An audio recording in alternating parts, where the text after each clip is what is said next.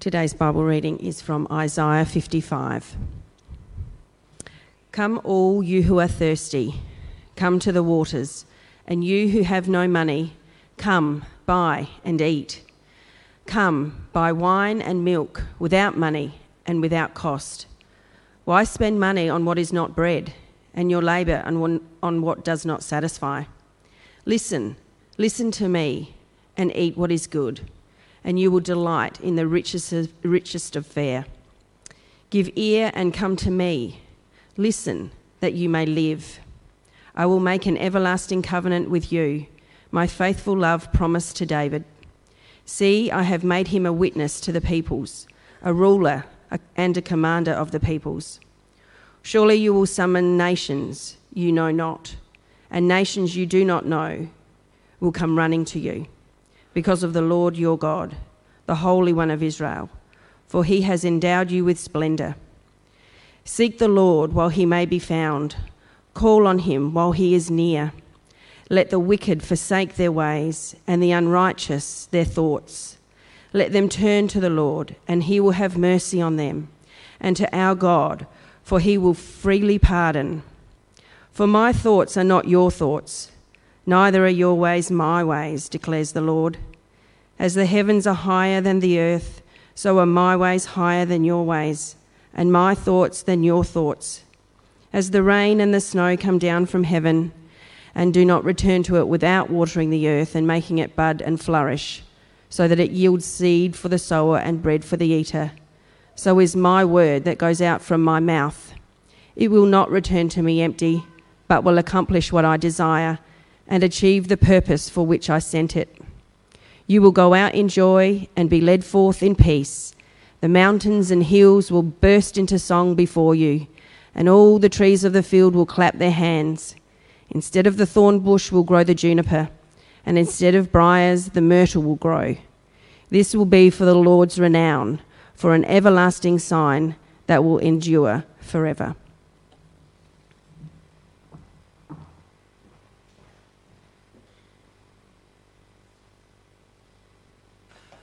G'day church family. If you're watching this, it means I'm a little bit too sick to be there in person. I've come down with a bit of a cold this week, but I really wanted to dig into Isaiah chapter 55 with you. So I've recorded this sermon. Hopefully it helps us to hear what God has to say for us in this chapter. But maybe you're a fan of cooking shows. I know there's lots of great chefs in our church.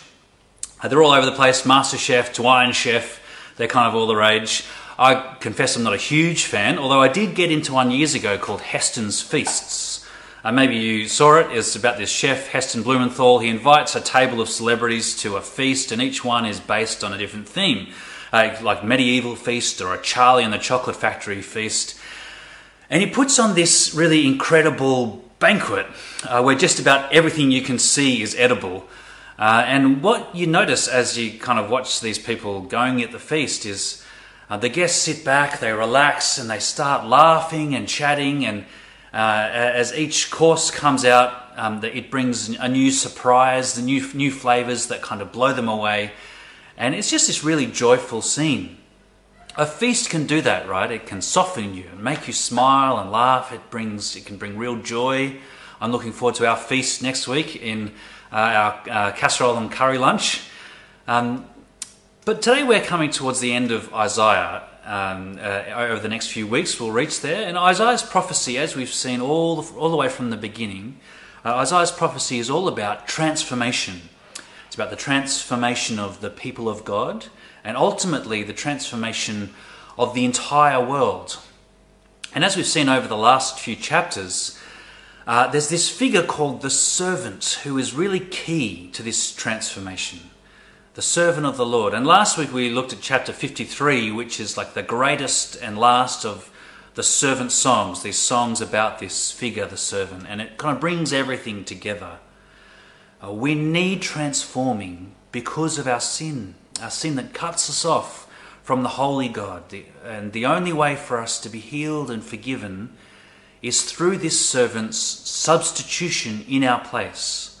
Remember that from last week. In our sin and pride, we put ourselves in God's place, but in the gospel, Jesus, the suffering servant, puts himself in our place bearing the penalty for sin that we deserve. Now, all of this is wonderful, but it's pretty serious stuff. Maybe you felt that as we looked at it last week. Our sin is a terrible reality. It really is. The ultimate cause of all the brokenness and evil of this world. So it's so serious that Jesus had to die in order to deal with it. So it can feel a little surprising as you get to these chapters that after such a heavy kind of chapter, you get to chapters 54 and 55. We're just looking at 55 today, but hopefully in home groups you would have had a chance to look at the one before, 54, which is like this joyful song that can't be contained. And then you get to 55 and the picture changes.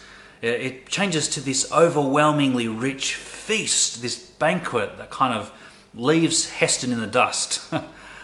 It's a bit of a surprise as you read through, but it's not an accident at all. What you realize as you read these chapters is that what the servant achieves, it's not just about dealing with the problem of human sin in the past. That needs to be dealt with, but here we see the end result of that. It's not just kind of a neutral, clean slate, but the end result is this warm, incredible reality in which God opens his arms wide to welcome us into his eternal and abundant joy. Friends, the hope of the gospel is not less joy, but infinitely greater and perfect joy. There is a call to repent, to turn from our sin, and we'll touch on that today. And actually next week's passage is going to go really in depth into that, be all about that. But what this chapter does for us is to show us that whenever we do that, we say no to something out of trusting obedience to God, it's only because we're really saying yes to something far better. Something far better. And here it is, Isaiah 55 verse 1. Come, all you who are thirsty, come to the waters. And you who have no money, come buy and eat. Come buy wine and milk without money and without cost. Why spend money on what is not bread, and your labour on what does not satisfy? Listen to me, and eat what is good, and you will delight in the richest of fare. So in the light of what the suffering servant will do through his death, God rings out this joyful invitation to come. All your deepest longings, everything that you thirst for, will be fully and eternally satisfied at this feast. But do you notice what God requires people to bring with them to get into this feast? If you want to get into a 3 Michelin star restaurant, I imagine you need to fork up some serious cash, and it probably doesn't help to have some good kind of connections as well. Probably why I've never been into one. But what is it that you need for this great feast in Isaiah 55, this banquet to end all banquets? What do you need with you? Nothing. This is a feast for those who have no money. Nothing in my hand I bring. Simply to your cross I cling. There's nothing you can bring that will kind of pay your way in, that'll impress the host to letting you in. You can't bring anything to contribute to this feast. But on another level, it's not quite true to say that you don't bring anything, is it? There's nothing you can contribute to pay your way in, but there is something you must bring. To get into this feast, you must bring your thirst. You must bring your neediness, your brokenness, your poverty. And that's often a problem for us. It's often what keeps many of us from coming to this feast. Our pride means we really want to offer some part of ourselves that's worthy. But there is no place in this feast for people who want to pay their own way in. The debt we owe is just far too great. We can't pay it. That's why God gives this kind of subtle and stinging rebuke in verse 2. He says, why spend your money on what is not bread and your labour on what doesn't satisfy?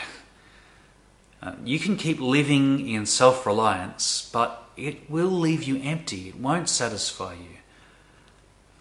God opposes the proud, the Bible says, but the bright and wonderful vision of Isaiah is that the price for entering this feast has already been completely paid through the death of the servant. And while God opposes the proud, he gives grace to the humble. He calls out and invites thirsty, weak people into an abundant, overflowing, never-ending feast. So what's on the menu? What's on the menu for this feast, on this banquet?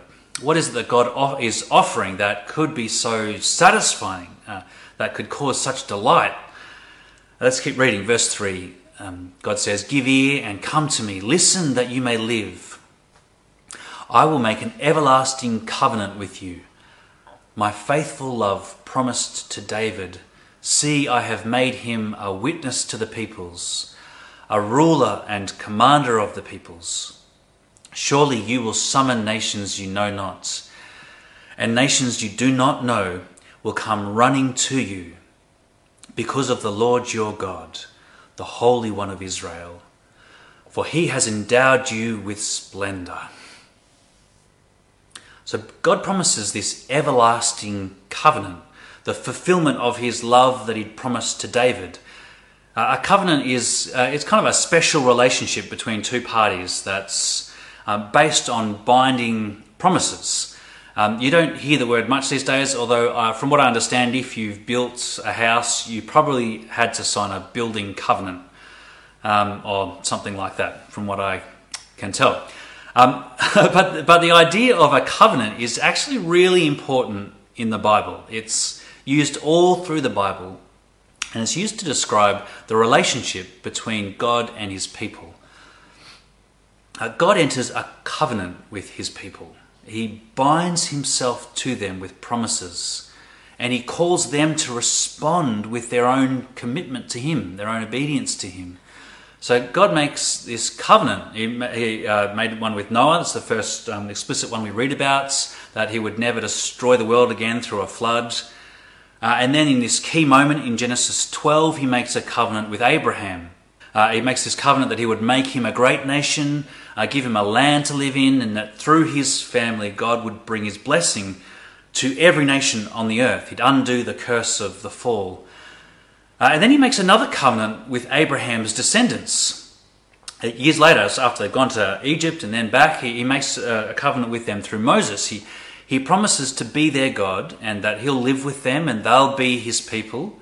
And he gives them his law, his instruction to obey.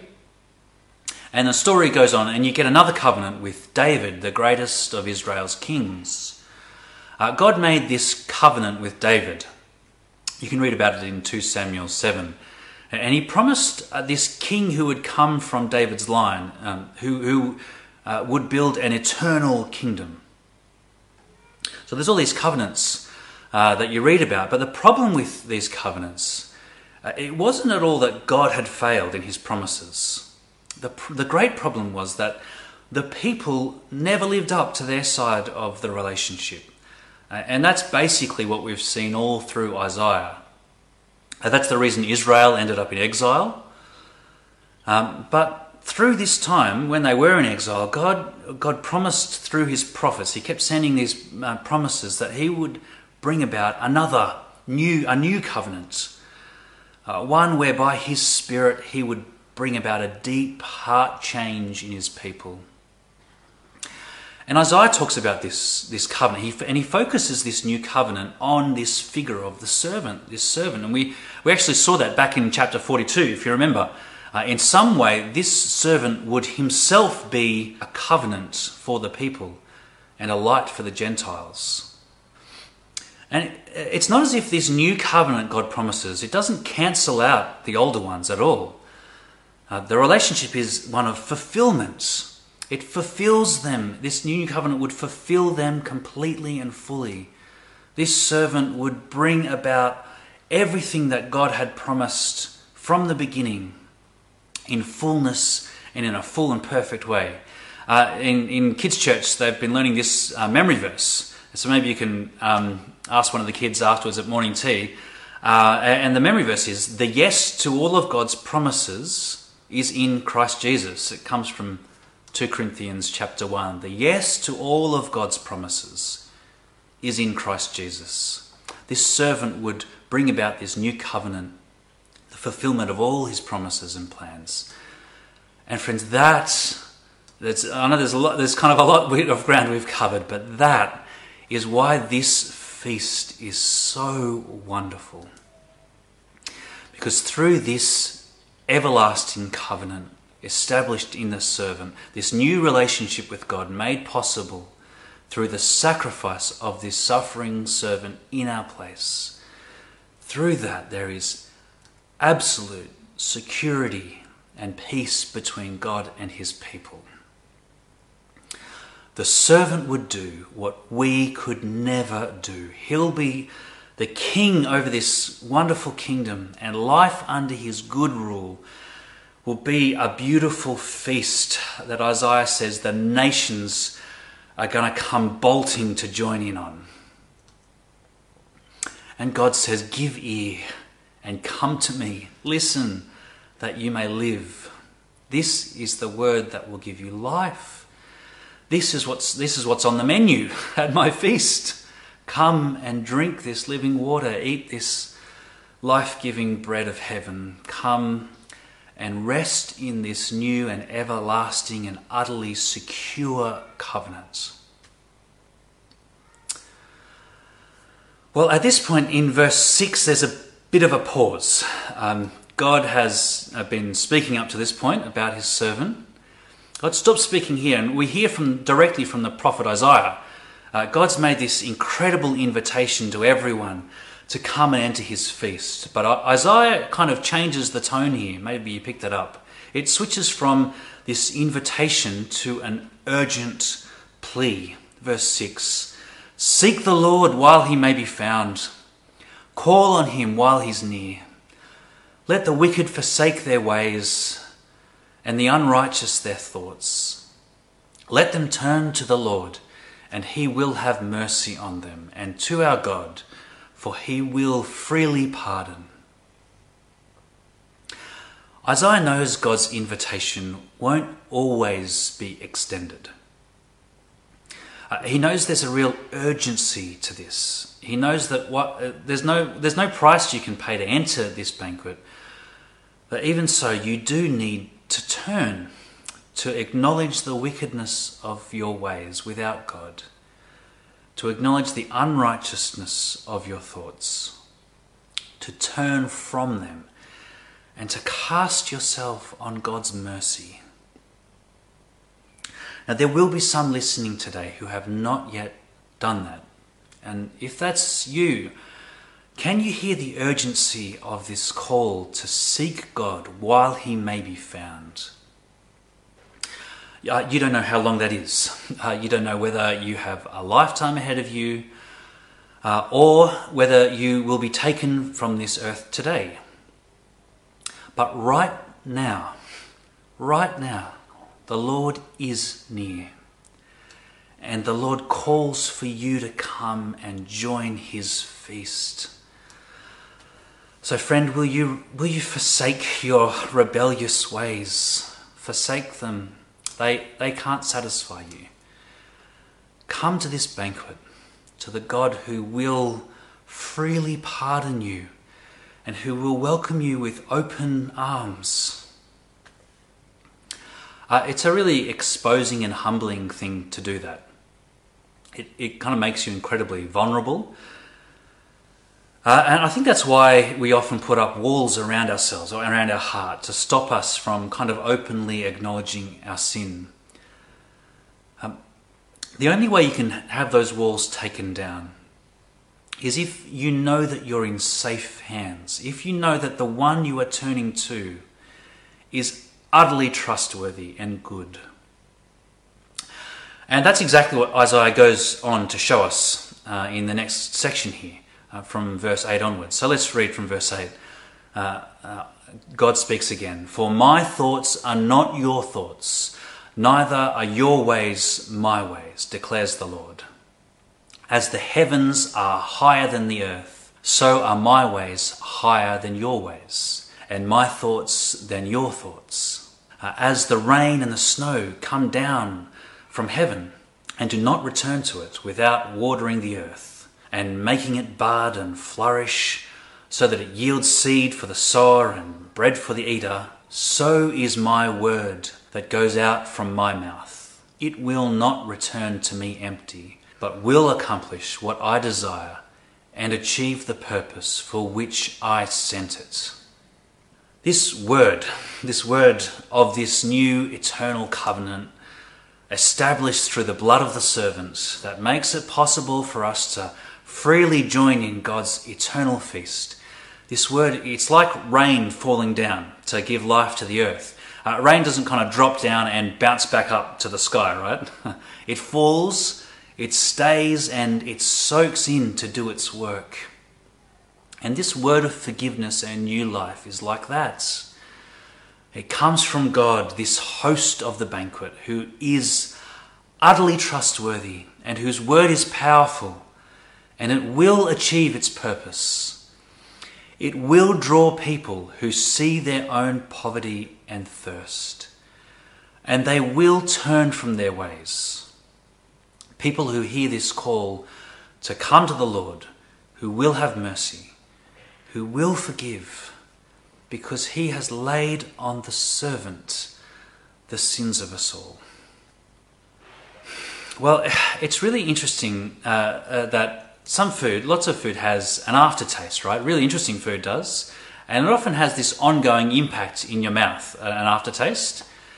One of the strongest memories I have of this is, I remember when Warhead lollies came out in the 90s. I don't know if you remember them. I think they're still around. There's this kind of extreme sour lollies that make your eyes water and leave your mouth all tingly for minutes afterwards.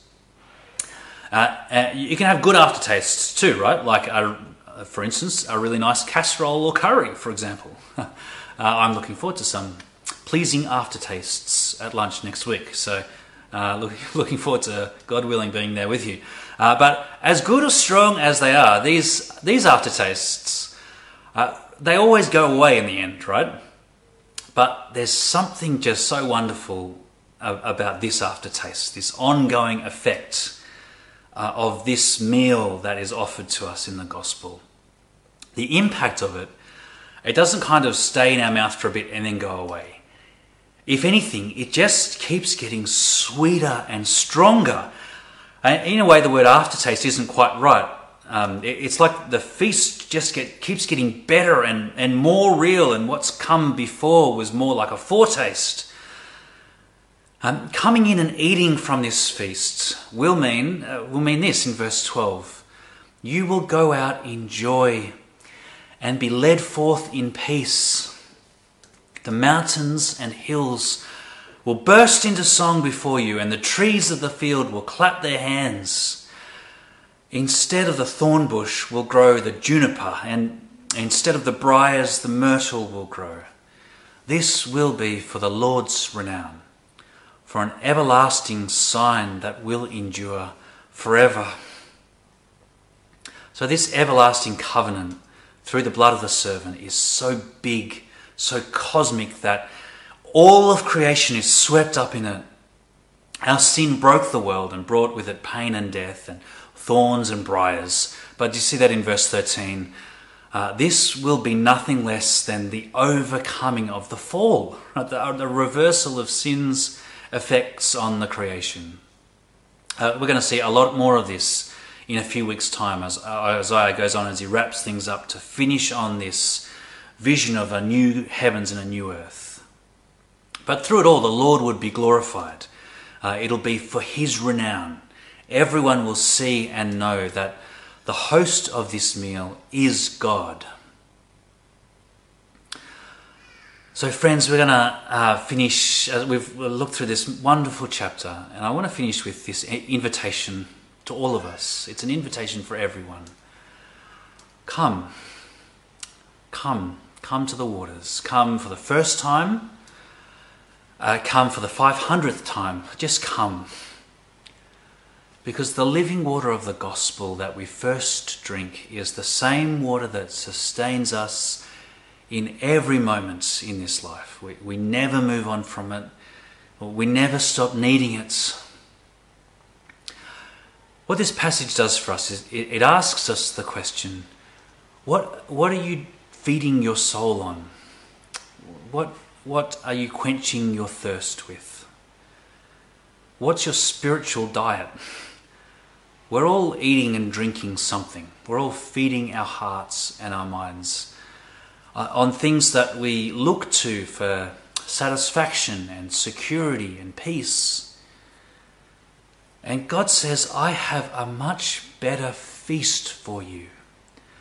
The wonderful good news that can thrill your hearts and give you rest, that can give you a relationship with me through an everlasting covenant that is secured by the servant, by Jesus, the perfect servant. So why spend money on what is not bread? And why spend your labour on what does not satisfy? Listen to me and eat what is good, and you will delight in the richest of fare. Give ear to me and come to me. Listen that you may live. Seek the Lord while he may be found. Call on him while he is near. Let the wicked forsake their ways, and the unrighteous their thoughts. Let them turn to the Lord, and he will have mercy on them, and to our God, for he will freely pardon. Let me pray for us. Our Father, we thank you for this gracious, incredible invitation of this feast to end all feasts. We thank you, Lord, that we bring nothing but our neediness and thirst, and that you welcome all those who turn to you in repentance and faith. Thank you that what Jesus did on the cross doesn't just deal with our sin, but invites us into this incredible relationship with you, an eternal relationship established through this new covenant. Thank you, our Father, for all that you have done for us. Thank you that you give us joy, the deepest and most eternal joy that will fully satisfy our hearts. Thank you for the foretastes that we have of that today. And thank you that for the absolute and certain assurance and promise we have that one day we will experience that joy in all its fullness for all eternity in this new heavens where all of creation sings your praise. Lord, tune our hearts to that day and help us live in line with it, we pray. Give us some foretaste and experience of that great and wonderful feast so that we might live in the joy of knowing you, regardless of whatever else is going on in our lives. And we pray that for your glory in Jesus' name. Amen.